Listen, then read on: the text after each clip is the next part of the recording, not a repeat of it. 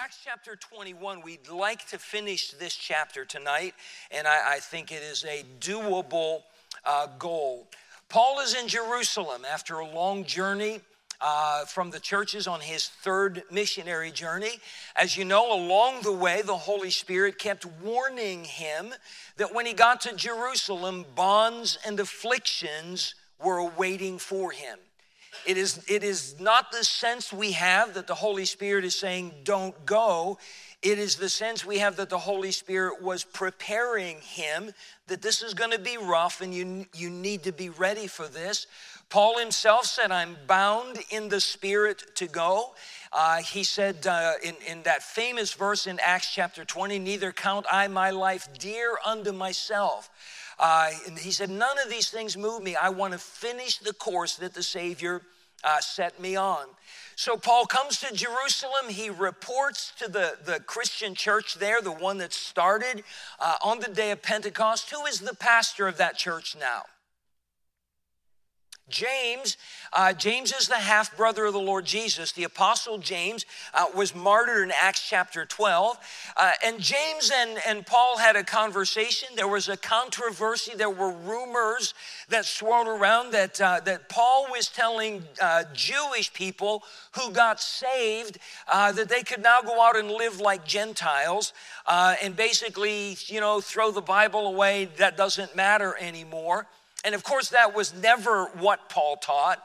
But rumors can get out there, and the enemies of Christ have always been very, very busy. So James said to Paul, he said, let's set everybody's mind at ease. And he said, we have 4 men that have taken on them a vow. We're presuming from what we can tell that it was a Nazirite vow. We've talked about that in our adult Sunday school class.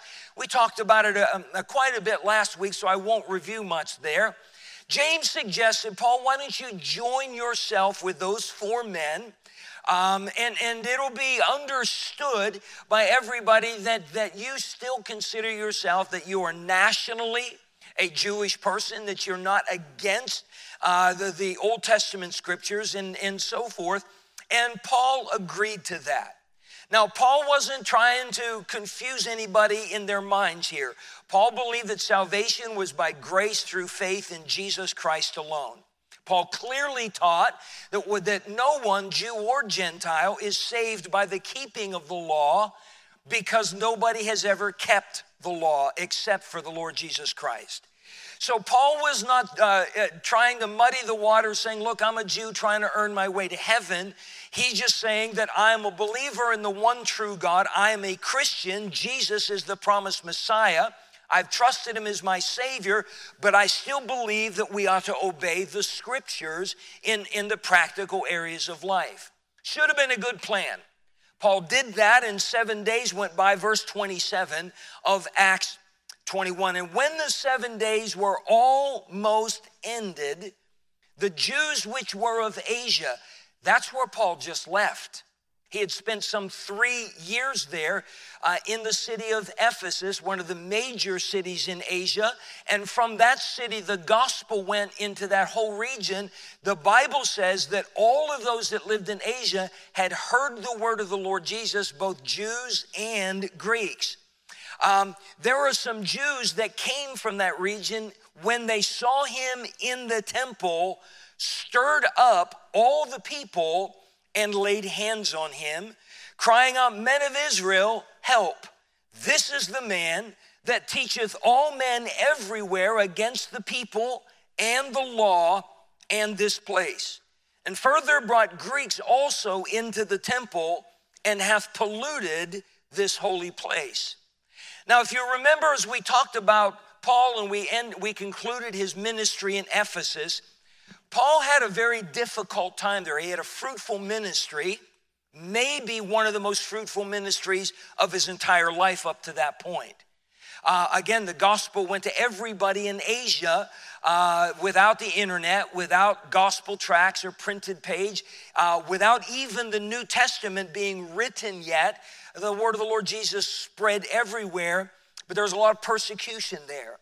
In 1 Corinthians 15, if you remember, Paul described this time there. He said, I have fought with beasts at Ephesus. Now we know that Christians weren't being thrown to the lions yet. That was a few years, not many, but a few years in the future.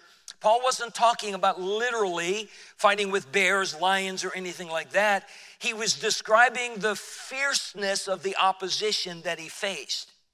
When Paul was in the temple with these other 4 men, there were some Jewish people who were from that region that probably encountered him. They knew him by sight.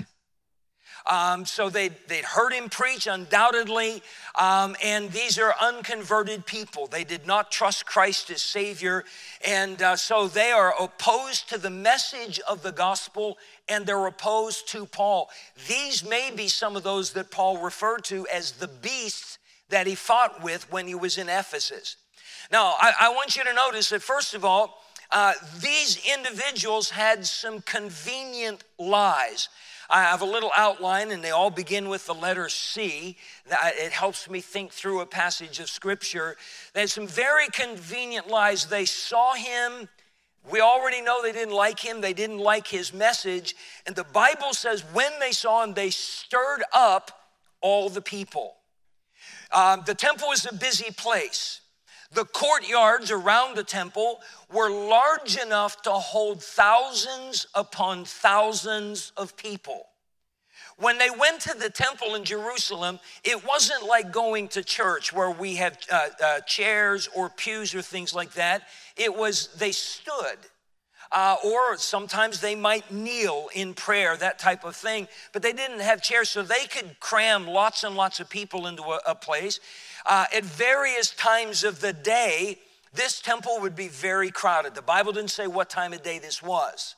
But we learned in Acts chapters 3, 4, and 5 that when Peter and John healed the lame man at the hour of prayer, there were thousands there because 5,000 men got saved. They believed on the Lord Jesus Christ. We're not sure what kind of a crowd was here, but we're going to assume from the context that it was a pretty huge crowd of people. And these Jews saw Paul, and they immediately went into action. The Bible says they stirred up all the people and laid hands on him. They rushed out and they grabbed a hold of the Apostle Paul. There's no evidence that any other members of the New Testament church were there. We don't know what happened to those other 4 men that were there taking vows. But notice in verse 28 some of the lies that they had to say. Crying out, men of Israel, help. This is the man. Remember, James said, everybody's heard about you. There's a lot of rumors going around about what you're teaching. This is the man that teacheth all men everywhere. What are the next 3 words, church? Against the people. What are they accusing Paul of being? Anti-Semitic. He is against the Jews. He is teaching everybody everywhere against the Jews. Now, anti-Semitism is nothing new. It goes back, we read about it in the book of Exodus chapter 1 with Pharaoh trying to murder the Jewish babies. We read about it in the book of Esther with King Haman trying to exterminate all of the Jews in the world on a given day. It is not a new thing. I heard a report this morning that since October 7th, when Hamas invaded Israel and slaughtered 1,400 people in the United States of America, there have been 312 accounts of anti-Semitic attacks in America, not around the world, in America. The Jewish people were very sensitive to this part of their heritage, especially the 20th century was a terrible, terrible time, and now they're seeing it all again. October 7th was the worst attack against Jewish people, the greatest slaughter since the Holocaust of World War II. And by the way, it was on the same level of brutality. You understand that these Jews are saying, this is the man, he is preaching against the Jews. He's anti-Semitic. And not only that, he's preaching against the law, the Bible. He is unbiblical. He preaches against it. And they said, and this place, that he was against the temple. The temple to the Jewish people of that day, that was holy ground. That was the house of the living God, and they held it near and dear. And well, they should have. God said, my house shall be called a house of prayer. And God had established that first in Solomon's day and so forth. So their first lie was, this guy is anti-Semitic, he's anti-Jewish, he's against our Bible, he's against our temple, he's against our people. And the second lie that they told, and further brought Greeks also into the holy temple and hath polluted this holy place. Do your Bibles have maps at all in the back of them? How many they do? Because I don't know what kind of Bible you have. Mine has one page that's Jerusalem and the temple in New Testament times. Does yours have anything like that? If I was better prepared, I'd have had a slide for you, but I'm not. The temple, though on the map looks very small, occupied a great vast area. Temple Mount in Jerusalem today has two Muslim holy sites on there, very large structures, the Dome of the Rock being one of them. That whole area was the temple.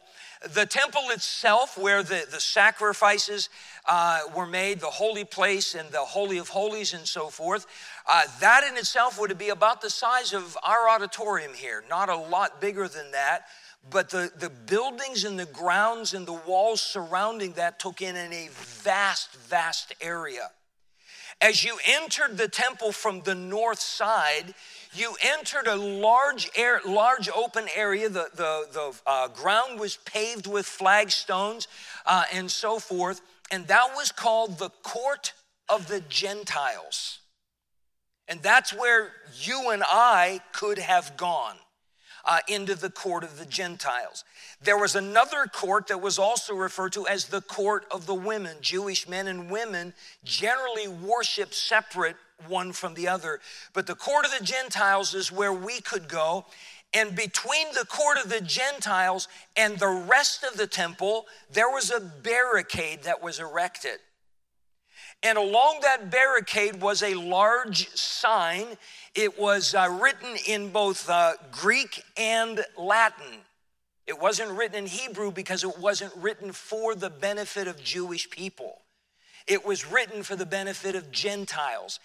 By the time of the Roman Empire, almost everyone in that vast empire spoke Greek and Latin. Latin was the language of Rome.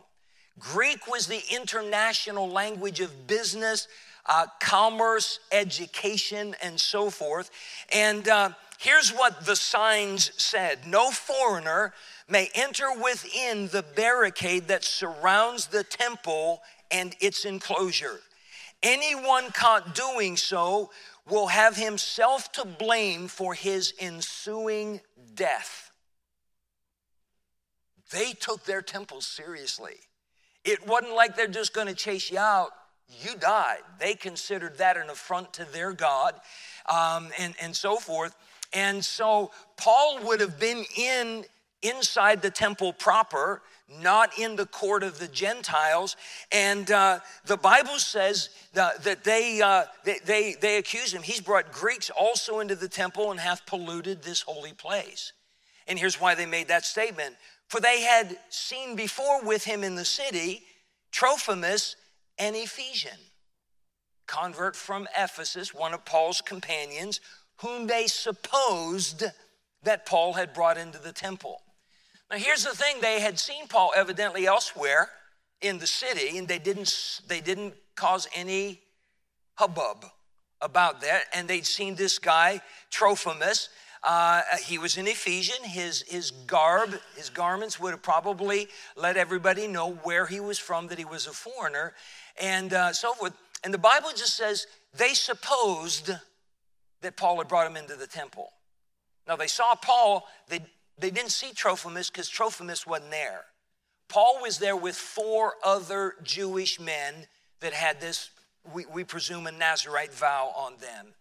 So they're lying to the people. They know Paul was not preaching an anti-Semitic doctrine. They know that he wasn't preaching against the Bible. He was using their scriptures to show them that Jesus was the promised Messiah. We learned that earlier in the book of Acts. That was his custom. Everywhere he went, he was using their scriptures. He wasn't telling them, ignore your scriptures, they're no good, that type of thing. They knew what his message was. They just didn't like his message. So they attacked it by lying about what Paul supposedly believed. Then they add to it the other lie that he brought Greeks into the holy place and so forth. Now notice the confused people, verse 30. And all the city was moved, and the people ran together, and they took Paul and drew him out of the temple, and forthwith the doors were shut. Notice it didn't just say all of the temple grounds were moved. What does it say? All of the city was moved. The temple was on the highest ground in the city of Jerusalem. And it's an area that was very revered by Jewish people. And you've got possibly several thousand people, and they are in an uproar. How many have ever been at a sports event? And there are, thousands of fans in the stand, and they're all screaming at the same time when their team makes a touchdown or wins the game. How many have heard that kind of noise? That was what was emanating from Temple Mount. So everybody in the city of Jerusalem hears that going on up there. They know something's going on, and they're all rushing up there to find out what the situation's all about. We, as human beings, are attracted to catastrophes and things like that, aren't we? Saturday, I had a visit in New Haven, and I was coming north on 91. It was about 4 o'clock in the afternoon, something like that, when I was finishing up. And I saw a fire truck coming down the southbound lane of 91, right around the Montouise exit, where all the restaurants and all the stores and stuff are over there. And I saw it getting off at that exit, and I'm thinking there must be a fire in one of those buildings or something. So I'm kind of looking as I'm driving, and I don't see any smoke or anything like that. And just a minute or so later, I heard that same siren coming behind me. He had just gotten off, and he was now going northbound, and I glanced ahead, and I saw this plume of black smoke just billowing up into the air. And traffic was coming to a near standstill, was moving very slow, and fire trucks were trying to get around and so forth. And like most people, I was trying to move over into the far left lane and so forth, because it became apparent a car was on fire. And by the time I got there, it was some small car. The windows had exploded out of it. The flames were just probably 20 feet up in the air, and the black smoke everywhere. The firemen had just arrived. They didn't even have all their hoses connected. The car was on the shoulder in the far right lane. I'm driving in the far left lane with my windows up, and when I went by, it was scorching hot. And I just prayed for those firemen that were right there, that type of thing. But with all of that, instead of getting by it, my thought was, what if the gas tank explodes? I don't want to be here. But everybody has to slow down because we all have to look. There were people stopped their cars and get out with their phones, and they're doing this. It's like, what's the news? It'll be on there tonight. What are you doing? We are drawn to things like that. Am I right? These people, there's something going on at Temple Mount. So curiosity has probably got them coming there. All the city was moved. The people ran together. They took Paul. The idea of taking Paul was not, we're making a citizen's arrest. You need to come with us, sir. Notice what it says at the end of verse 32, the last few words. They left beating of Paul. Can you imagine how terrifying that would have been for him? Thousands of people screaming the top of their lungs in rage, and flailing on him, everybody trying to get a piece of him, beating at him. It's amazing he wasn't torn to pieces right at that moment. The mob was confused. They didn't even know what was wrong. Initially, they heard what these Jews from Asia said, but that was just hearsay. They didn't know if it was true or not. None of them knew if it was true that he had brought a Greek there, because that Greek wasn't presented as evidence, that type of thing. But they're beyond needing facts. Usually when a mob mentality takes over, facts are secondary things. Notice what the Bible says, verse 34, and some cried one thing, some another among the multitude, and when he could not know the certainty for the tumult, he commanded him to be carried into the castle. We'll explain the context of that in a moment. The people that were up there beating on him, all these people coming together in this big riot that's going on, none of them had a clue. They're just automatically, something's wrong, or these guys made an accusation about this guy, and they're all joining in. They were confused about the charges. They were also confused about the carriage of justice. Keep your place here for a moment. Let's go all the way back to the book of Exodus. The book of Exodus. Moses is up on Mount Sinai, and there he is receiving the law from the hand of God. Exodus chapter 23, if you're there, and verse number 1. Thou shalt not raise a false report. Put not thine hand with the wicked to be an unrighteous witness. So don't you be the one that makes a false accusation, and don't join with someone who is making a false accusation to back them up. Verse 2, thou shalt not follow a multitude to do evil, neither shalt thou speak in a cause to decline after many, to wrest judgment. That word wrest, W-R-E-S-T, means to pervert judgment. So God's given out there, just because the crowd is going one direction, don't follow them to do wrong. And don't lend your voice in such a way that it's going to pervert justice or judgment. So God's word was clear to them. Turn, if you would, to Deuteronomy chapter 17. Deuteronomy, the word means second law or second giving of the law. Moses gives this 40 years after the book of Exodus to a new generation. And in chapter 17, notice what the teaching here is. And let's go to verse number 2. If there be found among you within any of thy gates, which the Lord thy God giveth thee, man or woman, that hath wrought wickedness in the sight of the Lord thy God, in transgressing his covenant, and hath gone and served other gods, and worshiped them, either the sun or moon, or any of the host of heaven, which I have not commanded, and it be told thee, and thou hast heard of it, and what are the next two words, church? Inquired diligently. And behold, if it be true, and the thing certain that such abomination is wrought in Israel, then shalt thou bring forth that man or that woman which have committed that wicked thing unto thy gates, even that man or that woman, and shalt stone them with stones till they die. At the mouth of 2 witnesses or 3 witnesses shall he that is worthy of death be put to death, but at the mouth of 1 witness he shall not be put to death. The hands of the witnesses shall be first upon him to put him to death, and afterwards the hands of all the people, so thou shalt put away the evil from among you. So if there was a report that somebody has been worshiping a false god, notice they weren't just supposed to take the report and the accusation and then go out and execute judgment. They were to inquire diligently. Make sure that you got your facts right. Chapter 19 of Deuteronomy. And then we'll go back to Acts 21, verse 15.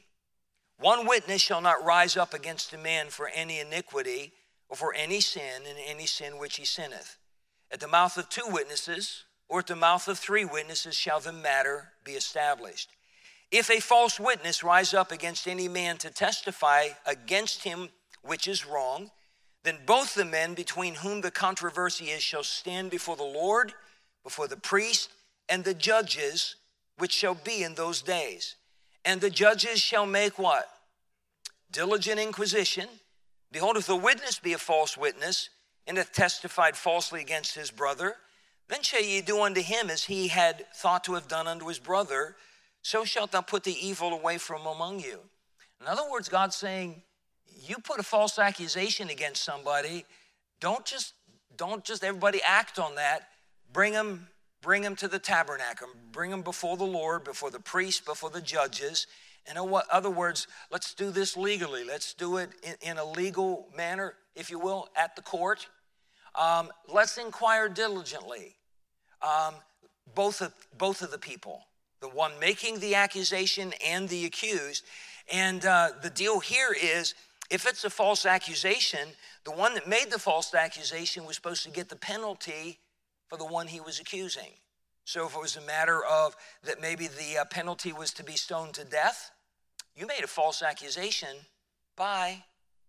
If it was to pay a certain fine or whatever, then you had to pay whatever it was. That was to make people think twice before you falsely accuse somebody.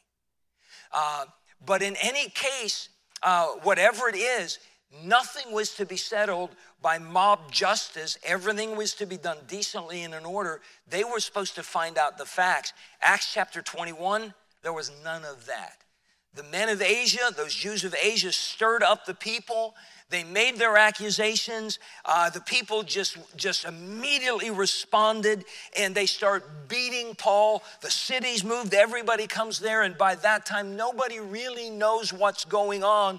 But they're carrying out justice. They're being zealous, but they're totally unscriptural. So they were confused about the charges to begin with. They're also confused about the carriage of justice as laid out in their own Bible. They're not the only ones confused. Notice, please, verse 31, and as they went about to kill him.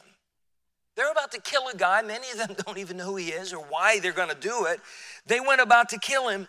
Tidings came unto the chief captain of the band that all Jerusalem was in an uproar. Now, if this was the temple grounds, our auditorium here, and there was the north entrance, which was kind of the main entrance of it, just off to this corner of the temple complex was a fortress that was built called the Tower of Antonia. And it actually was connected, not necessarily by doors and so forth, but the walls were built together on this corner, this tower that rose up on top of the hill. On the turrets above on this tower, the Roman soldiers could look out over the city. If there was an issue anywhere, they knew exactly where to send their troops because they had a bird's eye view of everything down here. That was the Tower of Antonia. So the temple's in an uproar, all of these people and so forth. The chief captain of the band, that's not like a rock group or something like that, okay? It's a band of soldiers who immediately took soldiers and, next word, centurions. A centurion is a man who leads how many soldiers? 100, a century of soldiers. That's where we get the word century that we use for 100 years. So it's plural. We don't know if it's 2 centurions or 3, but what we know is there are at least 200 soldiers being immediately dispatched into this temple area to take care of the matter. That means this wasn't a little crowd the size of us in here. If it had been, us, and we'd all been beaten up on Tim Reamers, it had been kind of overkill on the captain's part to send in 200 soldiers to stop us. Knowing my fighting skills, 2 would be enough. It wouldn't take a lot. So there are hundreds of soldiers come rushing in. When they saw the chief captain and the soldiers, they left beating of Paul. These Jewish people knew that when the soldiers showed up, you better straighten up real fast. The Jews were, they were subservient to Rome. And they knew that Rome had that power. These soldiers were armed, these people were not. And so they stopped beating Paul. Then the chief captain came near and took him. Obviously, they could tell where the epicenter was. And they took him. So here's this guy that's been beaten on, we don't know how long, but it wouldn't take long for several hundred or several thousand people to beat the living daylights out of this guy. Am I right? I have to kind of in my mind's eye see that Paul is a bloody mess. It wouldn't surprise me. His clothes are torn. He may have had parts of his hair and beard pulled out. He's probably a mess. The chief captain came near and took him and commanded him to be bound with 2 chains and demanded who he was and what he had done. Isn't that pretty cool? He arrests him, puts him in handcuffs, and then says, "Who are you? What'd you do?" Aren't you supposed to know that first? More than likely, it's not this guy trying to be flagrant with even Roman law. He is trying to stop this mob before they go any further. And this guy is obviously the center of all of their wrath. His mind's eye, this guy has done something wrong. Let's deal with it and stop this riot before it goes any further. And so some cried one thing, verse 34, some another among the multitude. When he could not know the certainty for the tumult, he commanded him to be carried into the castle. So Paul is headed out this way. If we consider that we are in the temple complex, the fortress of Antonia is over there. He's taking him that way into the castle. And when he was come upon the stairs, so it was that he was born of the soldiers for the violence of the people. These people are surging forward. They're not satisfied. The mob mentality is taken over. When that takes over, reason goes out the window. It's like a lot of the riots that we've seen in our country in the last several years. People are out there throwing stones, burning buildings and all that, and they don't even know why. I heard a report this week in India. There was a pro-Hamas, Palestinian protest. They don't call them riots, they call them protests. And of course, they're out there, chanting about end the apartheid and all this kind of stuff. And, they're all pro-Palestinian. And so they're showing their solidarity, waving flags. But they were waving the flag of Italy because it had the same colors. It's like, duh. They have no idea what they're talking about. None whatsoever. This violence is going on. The soldiers, Paul's now in chains. By the way, remember in Acts 20, Paul said in every city, the Holy Spirit told him, bonds and afflictions abide me. He knew it was going to happen in Jerusalem. He just did not know how. Do you realize it's being fulfilled? It's happening here. The soldiers take this guy, this prisoner, they know nothing about him, and they're now carrying him just to keep him away from the violence of the crowd. For the multitude of people followed after, crying, "Away with him." There was another mob that cried the same words. Keep your place here, John chapter 19. John chapter 19.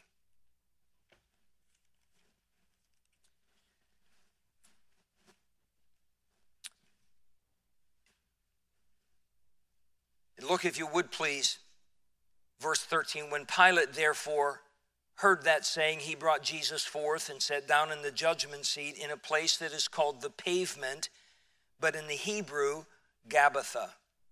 And it was the preparation of the Passover, and about the 6th hour. He saith unto the Jews, Behold your king. But they cried out, say it with me, Away with him, crucify him. Pilate saith unto them, Shall I crucify your king? The chief priests answered, We have no king but Caesar. Then delivered he him therefore unto them to be crucified, and they took Jesus and led him away. Do you realize the mob in Acts 21 is crying out the same words, Away with him. That's what they're pointing to. We want him put to death. They don't even know why. They don't even know for sure what he's done wrong. And neither does this chief of the captains. Verse number 37. Verse 37. As Paul was to be led into the castle, he said unto the chief captain, May I speak unto thee? Who said, Canst thou speak Greek? Art not thou that Egyptian, which before these days madest an uproar, and leddest out into the wilderness 4,000 men that were murderers? Not only was the mob confused about what was going on, so was this captain of the guard. He's automatically assuming that if this mob is so desperate to have Paul put to death, that he must be a violent criminal. And apparently, there was a well-known criminal in that day. He was an Egyptian man who had led 4,000 people. And notice he calls them murderers. Does anybody here like to do word studies? Anybody? I do. When I'm reading the Bible, when I come across names, I like to look it up because Bible names often have very poignant meanings behind them, and it helps me to understand what the Lord is saying or what people are meaning by that particular name. As I'm looking through here and studying it, this idea of murders, the word for murderers is a very unique word. It is the word Sakari. Sakari. Does anybody know what the word Sakari is? It means, Ron, it means assassins. The Sakari were very, very common, especially in Israel in those days. They were trained assassins who hated Rome and hated any Jewish people that were loyal to the Romans. So this Roman captain thinks that Paul is an Egyptian who is the leader of the Sakari. You understand, the Romans, they wouldn't have had any love at all for the Sakari. We sometimes know this group as the Zealots, and they're the ones that actually brought about the final destruction of Jerusalem in 70 AD. In their tirades against the rule of Rome. So the captain, he's thinking that Paul is that Egyptian guy, the leader of the Sakari. The Jews weren't real happy with them because the average Jewish person just wanted to live his life, get along, raise his family and so forth and not make any waves. They didn't like the Romans, but they knew that they were powerless against them. They didn't want to make waves. They just wanted to just keep their head down and just try to make it out of this thing alive. The Sakari put them all in danger. If the Sakari attacked and slit the throat of a Roman guard or soldier, the Romans would take reprisals against, sometimes if it happened on a particular street, they would take reprisals by bringing one person out of every house in the street, executing them to just send a message out. We don't know who the assassin is, but we just want you to know if it was one of you, this is what we're going to do. And I mean, it was a terrible thing. The Jews didn't like the Sakaris either. So this guy is thinking that that's all about. Paul's the farthest thing from an assassin you're ever going to want to find. Okay? He is not an anti-Semite. They all have it wrong. So with all of this violence and confusion going on, I want you to notice this third point of my outline, the controlled preacher. He's falsely accused. How many have ever been falsely accused? Anybody? Is it a pleasant moment? Man, it frustrates us, and sometimes you don't even know how to combat it, and you're worried about, did they hear, who knows, and he's falsely accused, and he's been given no trial. They've almost beaten him to death. He's now arrested, and nobody's thought to hear his side of the story. He's been denied any legal inquiry and trial. The very people accusing him of denying the scriptures are denying the scriptures. He's manhandled by a mob. He is beaten to the point of death. He's unjustly arrested. And by the way, he's left alone. We don't know what happened to those other 4 men. And it doesn't appear that James or any of the other members of the church at Jerusalem are showing up to help him. And it might not be because they didn't want to or they wouldn't. It might just be they couldn't even get through this massive sea of people that were screaming and rioting and so forth. Paul is at this place where he's been mistreated. Everything, Paul's the only one that's done right here.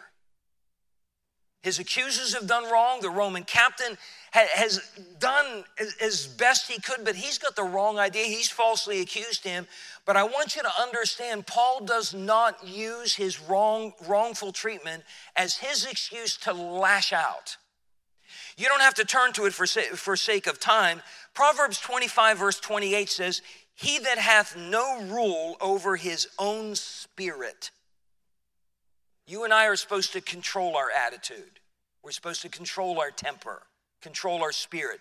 The Bible says, "He that hath no rule over his own spirit is like a city that is broken down and without walls." We're defenseless.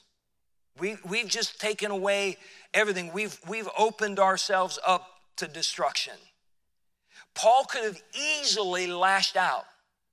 He could have thrown a temper tantrum. He could have stomped his feet and, brought down the wrath of God and all that kind of stuff. He could have done so, but I want you to understand, he didn't do that at all. Again, verse 37, as Paul was to be led into the castle, he said unto the chief captain, notice this, "May I speak unto thee?" In all of that chaos, here's this reasonable question, and it's polite.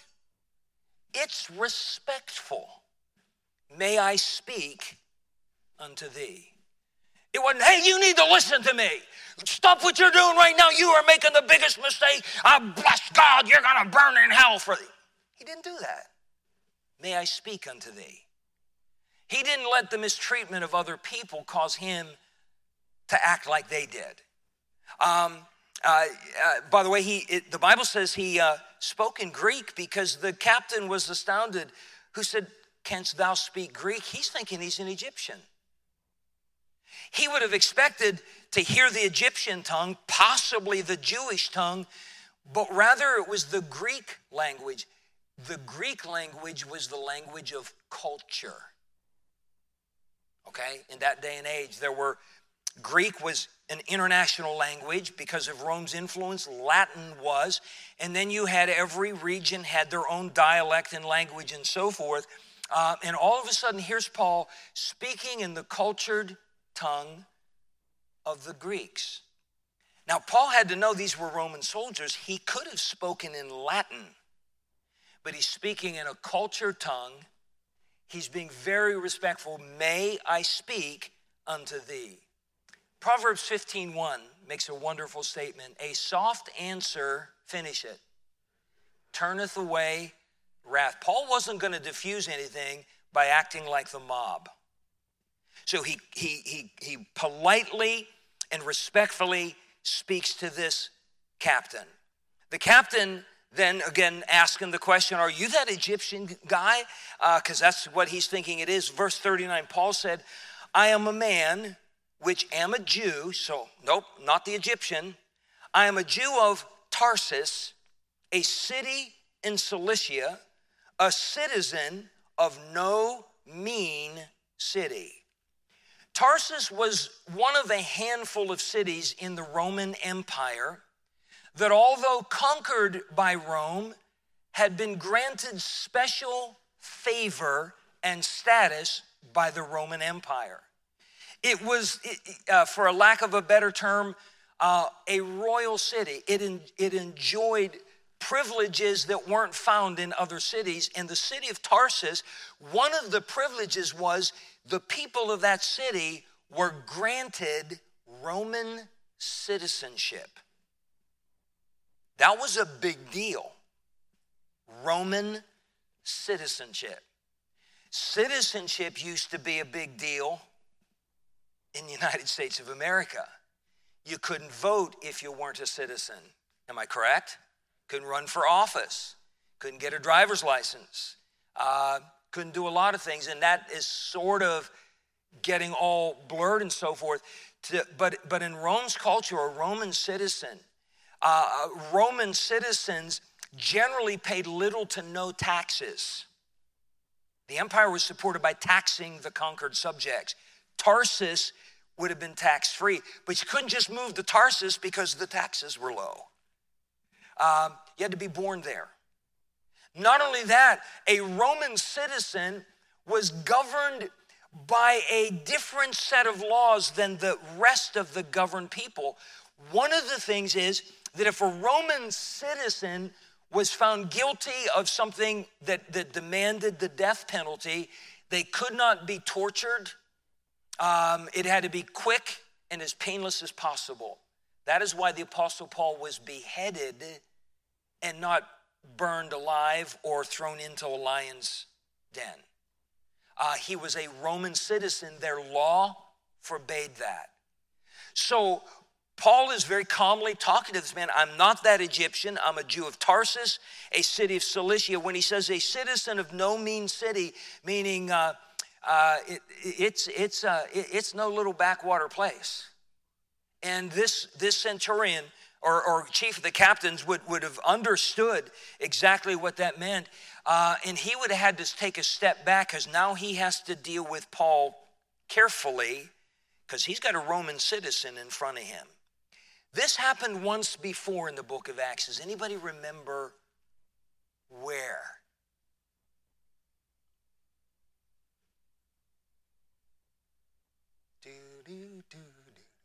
Let's go back to Acts 16. Acts chapter 16. Paul is in Philippi. He's been beaten, he and Silas. They've been thrown into the prison there, held fast in stocks and so forth. And that night the earthquake came and their chains fell off. The doors popped open. The jailer came in, said, "Sirs, what must I do to be saved?" And he and his whole house got saved and baptized. Verse 35, when it was day, the magistrate sent the sergeant saying, "Let those men go." And they've already beat him. There's been no trial. They beat him, threw him in prison. The keeper of the prison told this saying to Paul, "The magistrates have sent to let you go. Now they're depart and go in peace." Man, it's all over. They're going to let you go. You're good. But Paul said unto him, "They have beaten us openly, uncondemned, being Romans, and have cast us into prison. And now do they thrust us out privily? Nay, verily, but let them come themselves and fetch us out." You gotta love the guy. No, they did it. We're Romans. What they just did was against Roman law. Why don't you have them just come on down here and see us, and they can escort us out of the prison. Sergeant told these words unto the magistrates, and they feared when they heard that they were Romans. So this matter of Roman citizenship was a big deal. This captain of the chief captain of the band has found this out about Paul. And notice now Paul's request, "And I beseech thee, suffer me to speak unto the people." Paul didn't say, "Let me go." See, you have to now because I'm a Roman. He didn't do that. He said, "Give me a chance to talk to these people." So now he's got the might of Rome behind him. Paul's not worried so much about his own skin. He wants these people to know the truth. We're gonna stop here at verse 39 because verse 40 is going to lead us into the next chapter. And we want to see one of Paul's great sermons to the people that just moments before have been beating him and screaming. They're going to come to a stunned silence. Can you imagine that? A stunned silence. And here standing on the stairs of the fortress of Antonia, looking down into that court of the Gentiles, Paul is standing there, and at his side is the chief captain of the band of soldiers and so forth. They don't know what the conversation was there, but this captain stopped everything. And Paul's going to beckon to them, and he is going to preach to them and share with them the greatest thing that ever happened in his life. Paul was a remarkable, remarkable man. Do you understand that from this day forward, Paul will never be free? He will never be free. He will be a prisoner of Rome from this day forward. Some of it begins is for his own protection, to protect him from the Jewish people. At one point, there were a bunch of Jewish men that said, we have made a covenant before God that we are not going to eat anything until we kill Paul. Paul lived another 10 years or so. So I'm going to guess they either starved to death or they rethought their vow to God, something like that. But Paul will never be free of what we would consider a free man again. For a while in Rome, he would live in a house, but he would be under house arrest the entire time. Much of the time, he'd be in chains. His last few years, he'd be in chains in the worst prison that you can even imagine. But during this time in his life, he will write some of the most powerful books of the Bible. Philippians, 1st and 2nd Thessalonians, 1st and 2nd Timothy, Titus, Philemon, possibly the book of Hebrews. Books that we read today, and we read words like rejoice in the Lord always. And again, I say rejoice. And I can do all things through Christ, which strengtheneth me. Paul is going to preach to multiple kings and queens. He's going to preach the gospel to Nero, the emperor of the entire world. And it's all going to be in shackles. Paul's going to pen the words, the word of God is not bound. And his story is about to take a turn, but it is far from over. We need to stop there. Father, thank you for the testimony.